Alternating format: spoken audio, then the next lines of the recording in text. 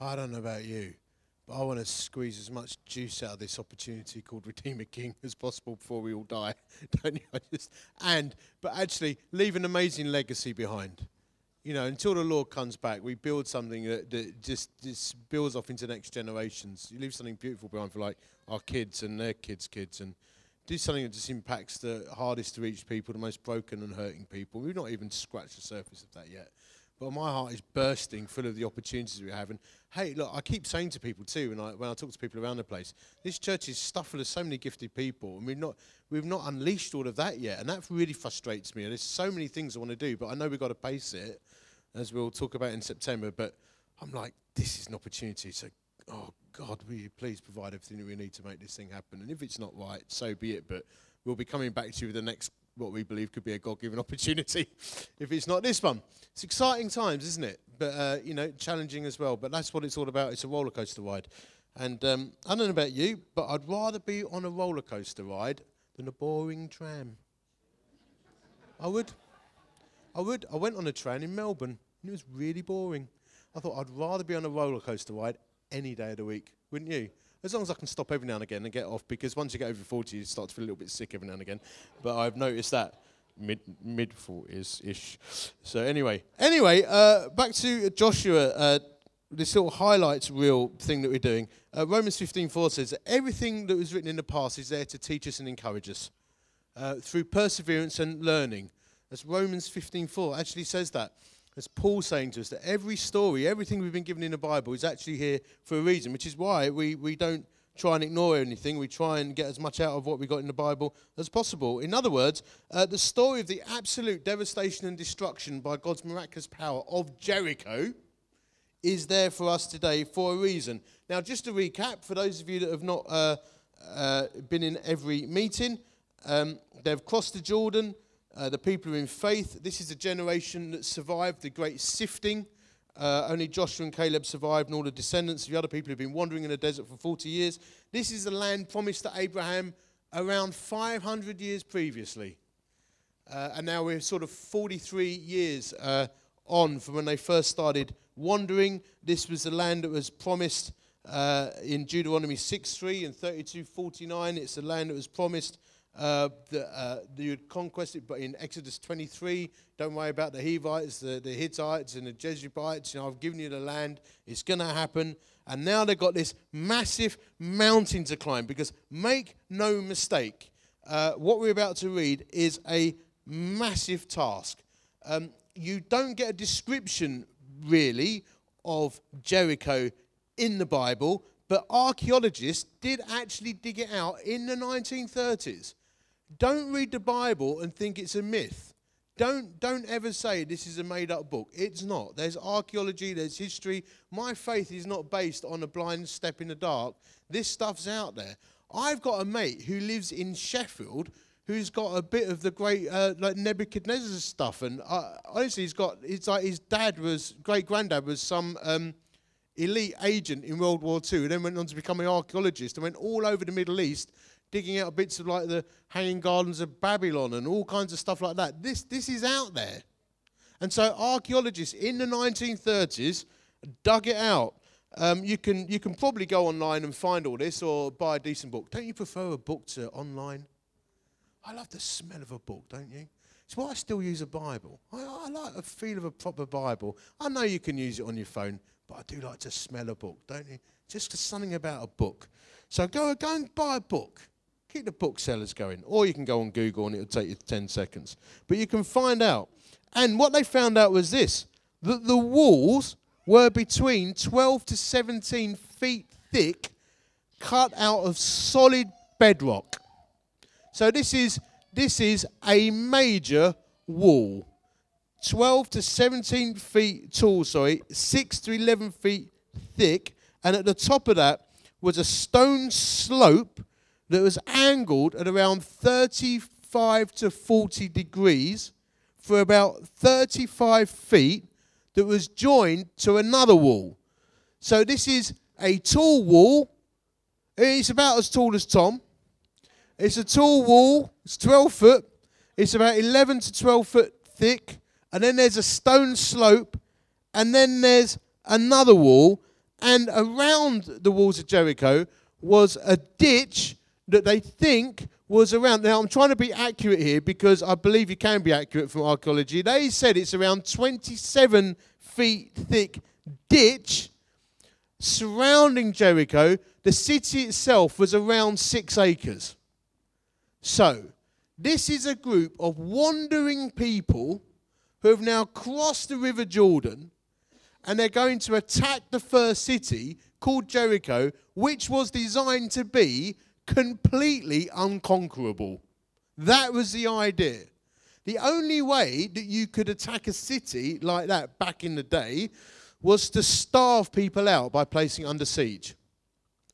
Or you can go to God for a miracle. So we're going to read the story. That's the context.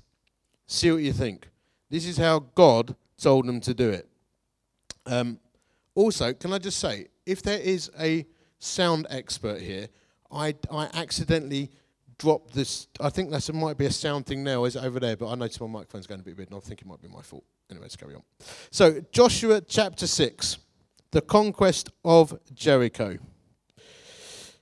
Now, Jericho was tightly shut because of the sons of Israel. No one went out and no one came in. And the Lord said to Joshua, "See, I've given Jericho into your hand, with its king and the valiant warriors." And then it starts to go a bit weird, you might think. "You shall march around the city, all the men of war, circling the city once, and you shall do so for 6 days. Also, 7 priests shall carry 7 trumpets of ram's horns before the ark. Then on the 7th day you shall march around the city 7 times, and the priests shall blow the trumpets. It shall be that when they make a long blast of the ram's horn, and when you hear the sound of the trumpet, all the people shall shout with a great shout, and the wall of the city will fall down flat, and the people will go straight up, every man straight ahead." This is like Rich coming down this morning saying, "We need £85,000. And I've got a plan. It's amazing. We're going to go to HSBC. And we're going to get the worship bands. We've got about 3 or 4 bands. We're going to get the worship bands. And what I say is, as a leader of the team here, what we're going to do, chaps, is I want you to get your best. What's your best song you got at the moment? And then we're going to march around HSBC or Barclays 7 times, and we'll do that all week, right? And then we'll do Shine Jesus Shine on the last day, and then we're all going to shout to the Lord, and then the bank managers are going to come out and go, "Here's 85 grand." It's no different. Yeah, it's the thing. That's what it is. Now you're all laughing. But imagine if I said that, you'd all be going, "Oh, I think he's lost it. He's gone a little bit too far now." But how insecure would you feel if that, I'm coming to you as like leader of the church, leading the team. So you're meant to be a man of God, and I've gone completely potty. That's what you think. That's how we're going. And I'll be saying to Rich and the team, "Don't worry. It's fine. I know it's the 10th of July, but we're going to do it on the 9th. We go to auction on the 10th. And, and phoning up stewardship saying, "Don't worry, I've got it covered. We've got a praise march around Barclays. The manager's going to come out and give us a bunch of cash." Ain't going to happen, is it? But this is what they did. So have faith. And they'd learned that the Lord provides. And when the Lord speaks, they'd learned that he does it. They'd learned that because they crossed the Jordan Sea. And they'd been sifted. They'd all died, apart from Joshua and Caleb, so they had a different spirit. So the people that have come up under Joshua and Caleb, they're up for it. They're up for anything now. They're people of faith. I think many of you are here because you've got people of faith. And the Lord's put you here for such a time as this. Now, it might get a little bit crazy sometimes, in a biblical way. But it's the only way you're going to take any ground, I think, for the Lord, is to totally trust him. So this is what the people did. I'm going to read loads of scripture today because I've got a chunk to get through. But it's good though, isn't it? Because the Bible's beautiful, isn't it? So Joshua, the son of Nun, called up the priests and said to them, "Take up the ark of the covenant and let 7 priests carry 7 trumpets of ram's horns before the ark of the Lord." Then he said to the people, "Go forward, march around the city, let the armed men go on before the ark of the Lord." And it was so. that when Joshua had spoken to the people, the 7 priests carrying the 7 trumpets of ram's horns before the Lord went forward and blew the trumpets, and the ark of the covenant of the Lord followed them.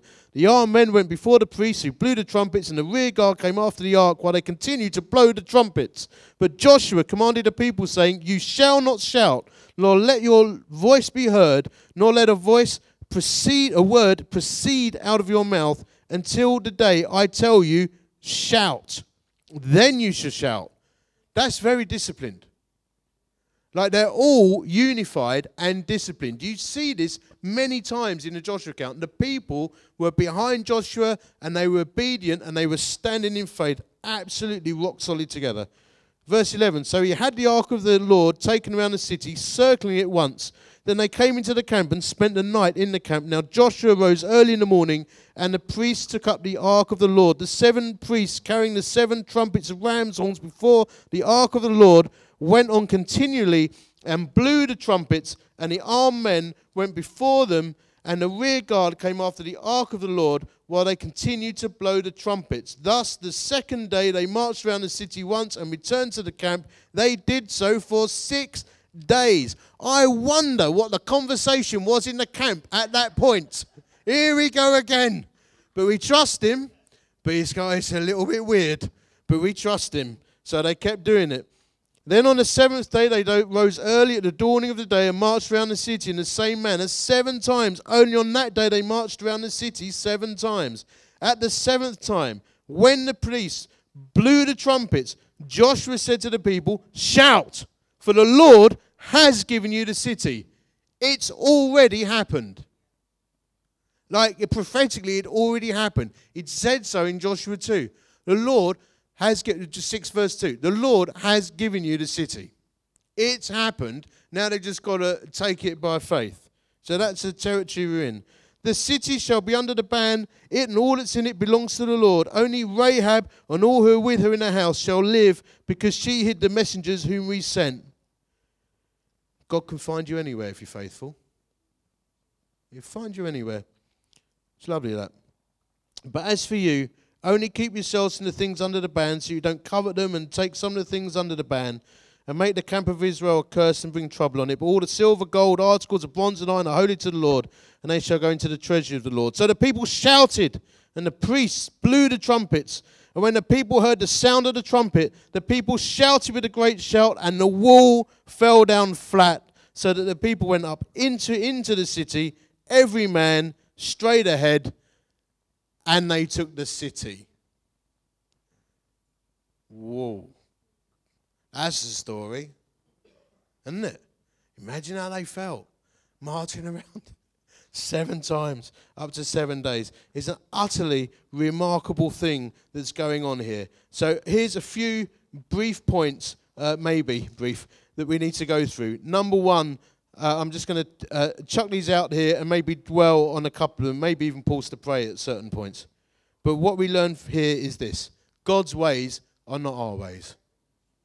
I mean, we learn to rationalize stuff very early on in life. We lose, as soon as we get past, 5, 6, 8 years old, our ability to wonder, actually, and be in awe. It's so hard to be in faith for miracles as an adult, where everything we're about is rational. When it comes to faith, I came to Christ at the age of 18 and was in a church that didn't believe in the power of God today. And they actually would teach that. And so a sense of wonder was actually kind of drummed out of you. But I discovered that God's ways are not our ways very profoundly later. I remember when I first planted a church way back in 1996. And the theory, church planting was actually just becoming popular then. But church planting was becoming more popular in more sort of middle-class areas where you take 100 people and put them into an area and then build a church around that. And that's actually started to happen again today. There's some amazing church planting movements where people take 100, 200 people, put them into an older church building and then put loads of money and resource into it, put £1 million funding in, and you got Pronto Church. The sort of church I wanted to build was to actually move on to a estate and start one from scratch, which is like my preferred method, and let things and structures evolve organically, and just as people come together and family starts. I just kind of like it. I find it just quite exciting that way, which is kind of what we tried to do here. But when I first planted a church, so I employed a methodology that was not fashionable at the time. I've never been fashionable, as you can tell. And I've always done things wrong. I've always done things in a way that sort of doesn't make everyone very happy. But anyway, we went about it the wrong way. What they said was, if you want to plant a church, Cole, you go into, a good bit of town where there's, at least a couple of thousand people, and, where there's a few quid, and, where people are prepared to meet and do it that way. And someone gave me a book called Everything You Need to Know About Church Planting. There was actually a book called that. It was how to plant a church. It was like 200 pages long. I said, read that, you'll be sorted out. Really? But anyway, they gave me that book, which I don't own anymore, and after the first week, actually. And Karen and I moved onto an estate, which only had, I would say, maximum like 250, 300 homes on it. So very small and very poor. And because I was stubborn, and the leadership at that time actually did agree to it in the end, after a mild bit of argy-bargy, what they said what they would do is describe it as an experiment. So they were literally in leaders' meetings. I was allowed into their wider leaders' meetings. I was called the observer because I wasn't allowed to speak, but I did, so I was naughty. But they said this is an experimental project because no one thought it was going to work. But God's ways are not our ways. And I knew that God had people in that place. Because wherever there's people, the Lord is interested. And you don't need to have loads of people for the Lord to be interested. Like I just said, actually, God could find David in a field. He could see me and Karen on a council estate on the side of a nice town. He could see us. We didn't need to make it happen. He could see us. And we just trusted the Lord. And we broke every single rule of church planting. We did everything the way they taught me for 3 years at Spurgeon's College. I did the basis of a degree in church planting at Spurgeon's College. And I did everything completely the opposite way to what they told me for 3 years. Not on purpose. It just didn't feel right. So I did it a different way. But the Lord saw us. And he poured out his Spirit. And people came to Christ. And we saw people getting healed up. And after 2 years of being there, 18 months, nothing had happened, actually. And people were saying, well, it's not working. I had proper sit-downs with people. And people were, like, the ministers in the town were saying, it's not working. And I had some quite discouraging letters from people, actually. I had some people telling me off because literally one minister in the town wrote to me and said, I'm concerned for your integrity because it has transpired you're spending far too much time with people who are taking drugs, committing adultery, sleeping around and basically doing unseemly things. Actually, he wrote that to me. I thought, I think I read this somewhere before. I was sure that's what the Lord did. I thought he did things like that. But I actually said, we're concerned for you. So like we were breaking the rule book, but we got God's smile. Honestly, he got his attention and we went through a near breakdown. It was absolutely horrible. We had no cash for the first 18 months. And then after 2 years, we had a converted household on every single road of that estate. People just loving the Lord. Now, they didn't love the Lord like in a sophisticated way. So, we had punch-ups in church on Sunday sometimes. And I did find one guy taking heroin in the store cupboard during one particularly disturbing Sunday meeting. But it was amazing. It was amazing. Like the Lord just touched people's lives. And do you know why? I think we saw an unprecedented move of miracles and people getting healed up and extraordinary encounters. I had to totally change my theology because God's ways are not our ways. And if you listen to his voice, he will pour out his Spirit. It's like everything we've done, actually, Karen and I, over the years. Like when we recast the vision for CVM, Christian Vision for Men, it used to be called Christian Viewpoint for Men, until I was exhibiting at the Christian Resources exhibition, and someone came over to me, this bloke came over to me, literally went like this, he went, what's your viewpoint? I went, on what? He went, avian bird flu, from a Christian perspective for men. And I went, oh, it's not a very good name, is it? And he went, no, you need to change it. So thanks very much. Because it's called Christian Viewpoint for Men. I thought, well, it's a fair question on that point, isn't it? So we changed it slightly. And it was a very, very small organisation. And I was with our trustees once, and we were on the verge of shutting down.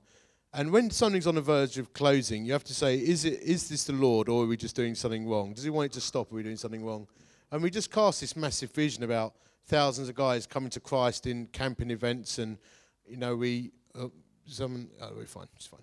We had a vision of thousands of people coming to the Lord in camping events and, you know, big advertising campaigns and all that kind of stuff. And people said to me, they said, we have got £5,000 in the bank. And your vision you've just spelled out is about £500,000 in year one. We've got £5,000 in the bank. The staff is you and a ferret. How are you going to do that? And do you know what? My chair of trustees turned round to everyone in that room and said, it's do or die. This is about the gospel. We either go for this and we die trying, or we just pack up now. But this is the best vision I've ever heard for a long time, so let's do it. And now, 10 years on, CVM is in 13 countries around the world and is leading thousands of men to Christ all over the world all the time. And it came out of a little room where someone said, God's ways are not our ways. If this vision is of the Lord, it will come to pass. I kid you not, we came out of that room, the annual income for CVM at that time was £125,000. At the end of that year, with no budget for marketing or anything, we took in £470,000 and put gift aid on top of it. Because when you got a vision for the Lord and he trusts you, his ways are not our ways. By faith. Hebrews 11, isn't it? By faith, Noah built an ark. By faith, Abraham went out into the desert.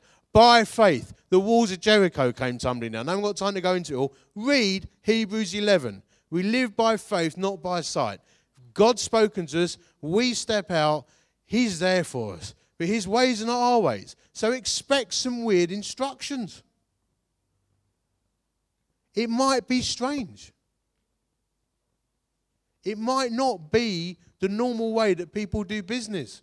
But we serve a supernatural God. So we just have to be prepared for it. But literally, people came out of those meetings at CVM saying, well, I think the Lord's spoken. How are you going to go and get the money? I said, I have no idea. I don't know. I've never done fundraising before at that particular time. Well, I do it now. But I didn't have a clue at the time. No trust fund knew us, nothing. I've told you before, I had one guy came up during a conference when it should have been Philip Yancey speaking, but he got the wrong plane. So I had to stand in for him, and someone turned up to hear Philip Yancey speak. And they said, when's Philip on? I went, sorry, mate, it's me. It's about 2,000 people there. He went, who are you? I said, I'm called Beachy. He said, never heard of you. What do you do? I said, I run a men's ministry. He went, oh, right. And then he said, I've got a prophetic word. I said, what is it? He said, I think someone here's got to give a gift to someone of 10 grand. What he didn't know is we just launched this new vision. I needed 10 grand to pay the salaries the next week. This is a Saturday, or we were going under. I know that treasurer type people hate this sort of illustration, but it was what was happening. And then he walked, I said, well, that's interesting. I thought, oh, I really want to tell him that's me. I felt the Lord say nothing.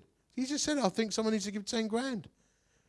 And then he came back, and he looked at me, and he went, I just had a moment. He said, I think I'm meant to give the 10 grand gift. I went, really? I still felt the Lord say, don't say anything. He said, I can't believe it. He said, I meant to come in to see Philip Yancey. I'm late. You're speaking. Don't know who you are. Now the Lord told me to give 10 grand away. Didn't say a word. He walked away again. I said, I'll pass it on to Mark Mellish, who's host of one of the leaders of New Wine. I said, I'll pass it on. It was a New Wine event. Then he turned around again. He came back. And he said, I think I've got to give it to you. I went, I think you have. And then, so we swapped numbers. This guy, like, I need 10 grand the next week. This is when the year we had $500,000 come in. And he phoned me on the Monday while I was walking a dog. And he said, oh, he said, he said, basically, I'm a finance advisor. I've got a finance advising company. And I've got a business partner. We're both Christians. We've got a trust fund. He said, so I announced about the 10 grand. He said, but he said, I didn't tell him. And he was a bit upset because he was trying to put 10 grand into a hospital in Kenya. So I went, oh, I've lost me 10 grand. But I didn't say it to him. I went, oh, it's fine. It's no problem. I was like, I don't believe it. So I've been texting everyone. I've got this miraculous 10 grand. No, I haven't. So, and then he said, no. He said, don't jump ahead of me. He said, let me finish. He said, on the Sunday afternoon, he said, so I had this problem with my business partner. I got home on a Saturday. On the Sunday afternoon, someone phoned me up and said, it's really weird. I feel the Lord's told me to give 10 grand to your hospital project in Africa. He said, so they get the 10 grand in Africa and you got the 10 grand as well. How amazing is that? So he paid the salaries. Following month, we went down to nothing again. But the Lord kept providing. His ways, not our ways. You know, he actually stopped Philip Yancey from speaking, got me to speak instead so I could get 10 grand off a prophetic guy. How amazing is that? The Lord's ways are not our ways. He does it differently. What we need to remember is in Joshua 2, he actually said he'd already given it to Joshua, so he just had to stand in faith and trust him and march around the city a few times. Second thing we learn, there is something powerful about the power of praise and worship. Look at it, 2 Chronicles. I was looking through it in Scripture. I'm just going to give you a couple. I wrote loads down, but at the time. Story of Jehoshaphat and the praise of God's people brought about a miracle as they began to sing and praise. As they began to sing and praise, the Lord set ambushes against the men of Ammon and Moab and Mount Seir who were invading Judah, and they were defeated. Paul and Silas in prison in Acts 16, about midnight, Paul and Silas were praying and singing hymns to God. Prisoners were listening to them, and suddenly there was a great earthquake, so that the foundations of the prison were shaken, and immediately all the doors were open, and everyone's bonds were unfastened. That's got echoes of Jericho in it, isn't it? Isn't it? The walls of the prison come tumbling down as the people worshipped. I am utterly convinced, I have to say this to you all, brothers and sisters, I'm utterly convinced that our culture of praise as we develop it is actually critical to our future. I'm not overreading the passage. Honestly, there's something there about the guys going out, the shout of praise, the sense of intercession into what was happening. I think it's actually crucial for us. We know that our highest calling is to worship God. It's what we are made for, it's what we're purposed for. But I think when a church truly inhabits praise and gets that deep into its soul, I think that gets the attention of the Lord. And I think it gets God's smile, and I think it unlocks heaven's power. I think that's why churches divide more over worship than anything else. I think Satan hates worshiping churches. I think he does. I think he actually hates with all his heart people who pour their heart out to God in praise. Because it unlocks power. I think it's why he tries to make us restrained and scared to show how we feel. I think that's a strategy straight out of the pit of hell. I'm not talking about swinging off chandeliers here. I'm talking about opening our hearts before the living God. We're children of God. We're so sophisticated. We're not purposed to be. But I think we need to learn more and more and more what it means to praise and praise and praise and praise. And get used to it, because you're going to be doing it for eternity in heaven. So you might as well start practicing now. You know, when people started saying to me years ago, why do you keep singing that song over and over and over again? Because I always say it like that. I felt like saying, we get used to it, because it's going to happen a lot in heaven. You're going to be singing the eternal song. I think there's something very special about our encounter night. So I think there's a reason why we're seeing God's power at work. Well, I don't think we've even touched the surface. But I tell you this, sometimes when I'm driving along, I've got a little playlist on my Spotify account, and Cameron's a low volume person. I'm loud in many things, and I like the volume up loud. So I think I actually made the girls cry once because the volume was too loud in my car. That actually was a thing, wasn't it, Annie? Yes, but that was actually to American soft rock, not worship. I remember that moment very well. But I do like loud. And I tell you what, I often have loud worship going and praise music on the way to speaking gigs, meetings, driving around town, plugged into my headphones. It's not the only thing I listen to. I'm a bit of a prog rock guy, actually. You can tell by my age. Do like a bit of prog rock. But I've got me Bethel on and all that kind of stuff. I love loud praise music. And I praise my way out of problems, actually. Why? Because it fixes my eyes on Jesus. Gives me a little bit of perspective. I think it helps you feel a bit more positive. I think it unlocks heaven's power. Honestly do. Now, weirdly, and I got to tell you this, some of you all know this from Facebook, but yesterday I was preaching at a conference in North Yorkshire, and honestly, all the way there on my motorbike, it was early, I left early, I was singing, "Oh, praise the name of the Lord our God," under my crash helmet, really badly, because I had the earplugs in. So I'm like, "Praise the name of the Lord our God." So I'm really worshipping the Lord. And then I got into sort of North Yorkshire territory where I was going to preach this thing. And I'm a semi-rural area, and I'm now only doing about 15 miles an hour on my motorbike. And there's a very steep hill to the right with roads going down it. It's quite a narrow road. So I'm looking around and I'm singing to the Lord. I'm looking for my turning. So I'm only 5 minutes away from the venue now. It's about 8:15 in the morning. No one around. It's like North Yorkshire kind of territory, semi-rural. And a car pulled out straight in front of me without stopping in a junction. Literally just pulled out. Didn't even stop. I just saw it come, actually. I saw him just out of the corner of my eye. Because if you're a biker, over 20 years a biker, your eyes are in the back of your head all the time. I basically treat every car like it's out to kill me. And this one definitely was. I mean, he was trying to kill me. So he pulled out onto me, and I literally, it was sort of quite exciting, actually. But I swerved my bike around this car, and I thought, I'm not going to keep this up. I've got to throw myself clear. So I actually threw myself off the motorbike and threw my bike down in the road, in the middle of nowhere, at 8:15 in the morning. And it was... I had to try and avoid like a lamppost and a wall, because that can really hurt, I think. So I end up rolling down this steep hill, like the Michelin Man, and banging my head in my crash helmet. And I sort of watched my bike planted on its side, and I watched the driver just drive off. So he just left me in the road. So I'm now at 8:15 in the morning. Many of you know I'm recovering from a broken elbow too. So I've now got a bike that's 220 kilos with a top box, with a smashed elbow, tendon still quite poorly, thinking, I don't want to do.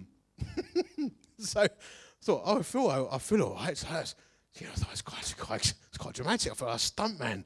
So, and I know I've got to get to the venue because there's a bacon sandwich going, and I've got to preach. I'm like 45 minutes away. I've got to preach. So the way to lift a bike up is that you get behind it and you leverage it up.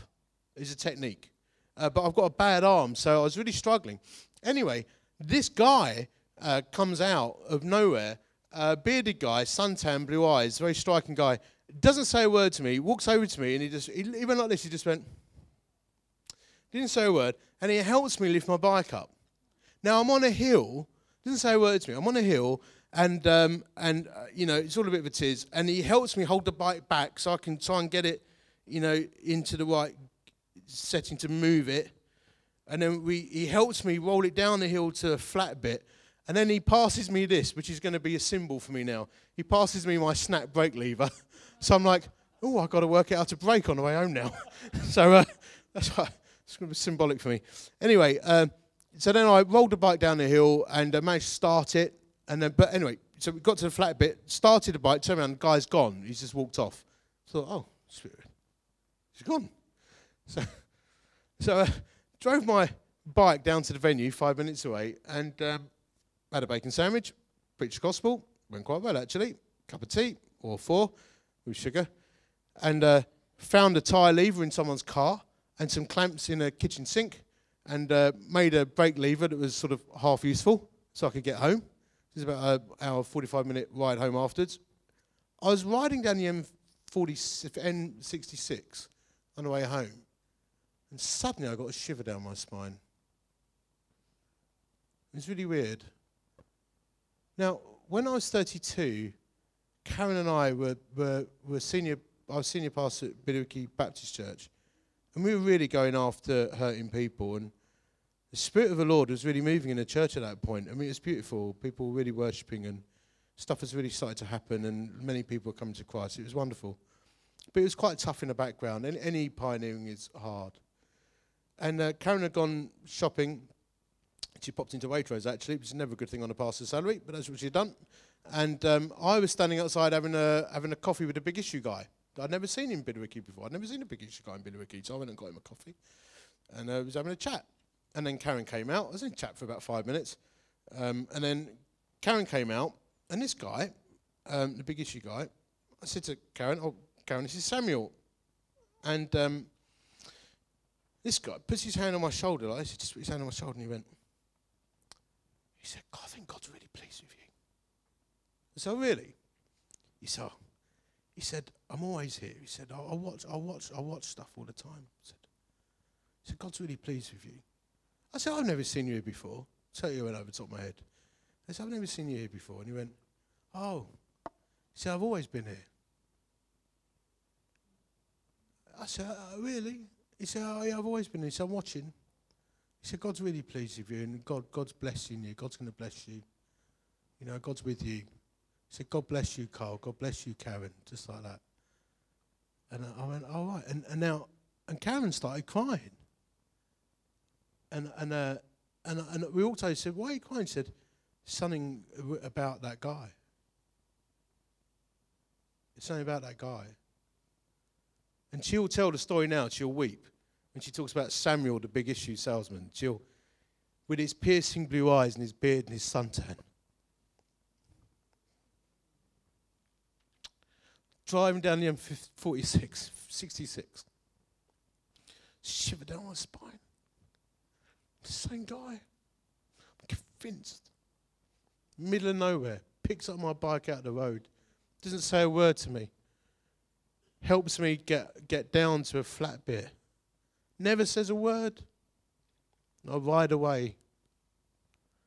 Preach the gospel about the Lord's business. Could have ploughed straight into the side of that car. Still don't know how I got clear. The Lord sent his angel. I sent Mike a cheeky text. I sent a few of the guys that I pray with and stuff a little message saying you might hear on Facebook I've had a crash, but I'm still alive. Sorry, but sorry, I'm still around. And Mike said, "Maybe you're getting you should stop riding your motorbike a little bit." And I'm like, "No, it's right. Angels help me swerve." But actually, an angel did. Now I would speak out in faith. It is the same guy. He never said a word to me. Do you know the only thing he did do? He put his hand on my shoulder and he handed me my broken brake lever. With his hand on my shoulder and just smiled at me. And I sat astride my bike and started the engine and he was gone. Bearded guy with a suntan and blue eyes. The start of Joshua chapter 6. Right, end of chapter 5. Now it came about when Joshua was by Jericho, and he lifted up his eyes and looked. And behold, a man was standing opposite him with his sword drawn in his hand. And Joshua went to him and said to him, "Are you for us or our adversaries?" And he said, "No, rather, I indeed now come as captain of the host of the Lord." And Joshua fell on his face to the earth and bowed down and said to him, "What does my Lord say to his servant?" And the captain of the Lord's host said to Joshua, "Remove your sandals from your feet, for the place where you are standing is holy." And Joshua did so. Before the great battle of Jericho, the Lord sent an angel to Joshua. And I didn't want to crash my bike. I didn't.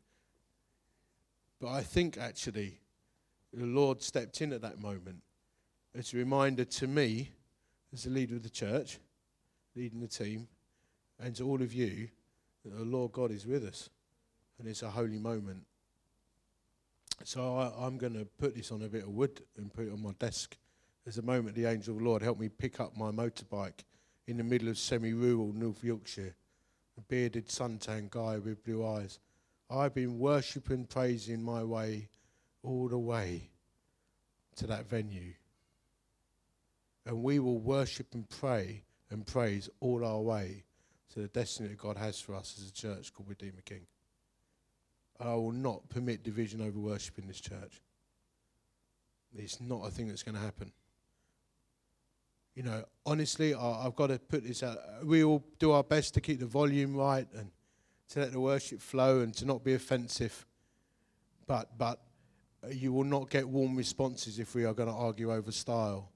You won't get a hard response from me. You'll just get an uninterested response. You'll get a very interested response from me if you moan at me that there are not enough poor people being reached, homeless people being fed, people coming to Christ. I will spend hours with you working out how we can do that, honestly.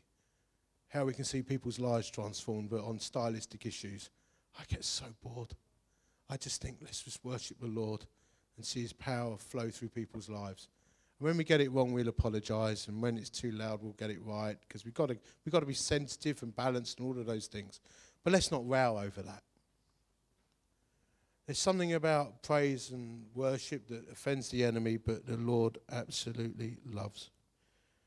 And I can't explain what happened to me yesterday, but I know that the living God is with us in his vision. I think it was not a reminder so much for me as for the church.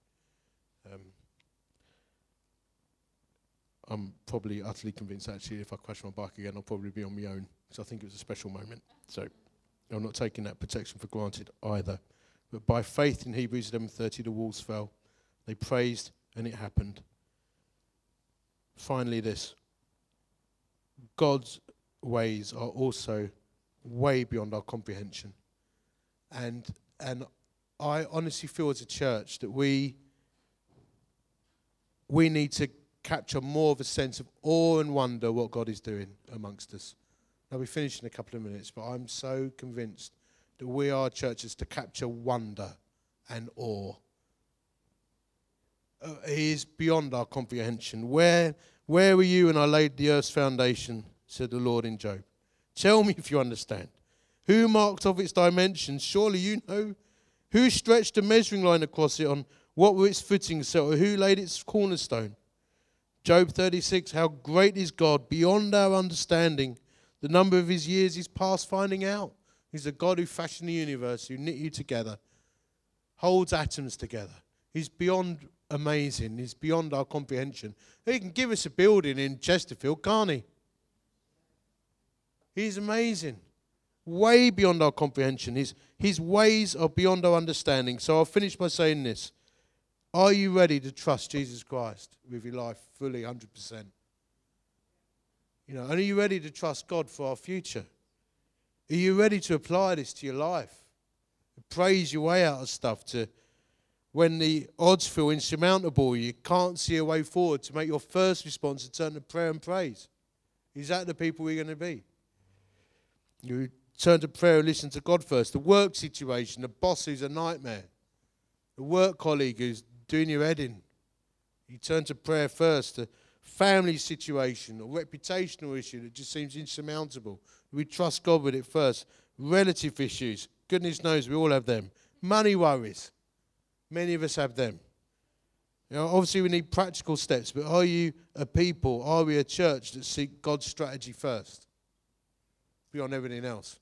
Because I think if we do, we will see walls come tumbling down all over the place. And I'll finish by saying this. We also need to remember as a church that we are post-cross and resurrection. So many walls have already come tumbling down because Jesus has already made a way through for us. We're not a Jericho people anymore. We're resurrection people. So the walls of death have come tumbling down. We're going to live forever. The walls to healing and wholeness have come tumbling down because of the cross. We are post-resurrection people. We have resurrection DNA. Changes everything once you start to understand that. So even in the worst moments, if you feel like you're in the pit of hell, you can remind yourself, actually, I'm a resurrection person. Come out of a bad exam. It's exam season. You're a resurrection person if you know Christ. There's always a way forward. You get your results. Remember this, those who are going to get your results. Look at some of you sitting over there. Results day. There's always going to be a way forward. You're resurrection people. Family situations where someone's really had a go at you on the phone. You're a resurrection person. The walls have already come tumbling down. How wonderful is that? Changes everything, doesn't it?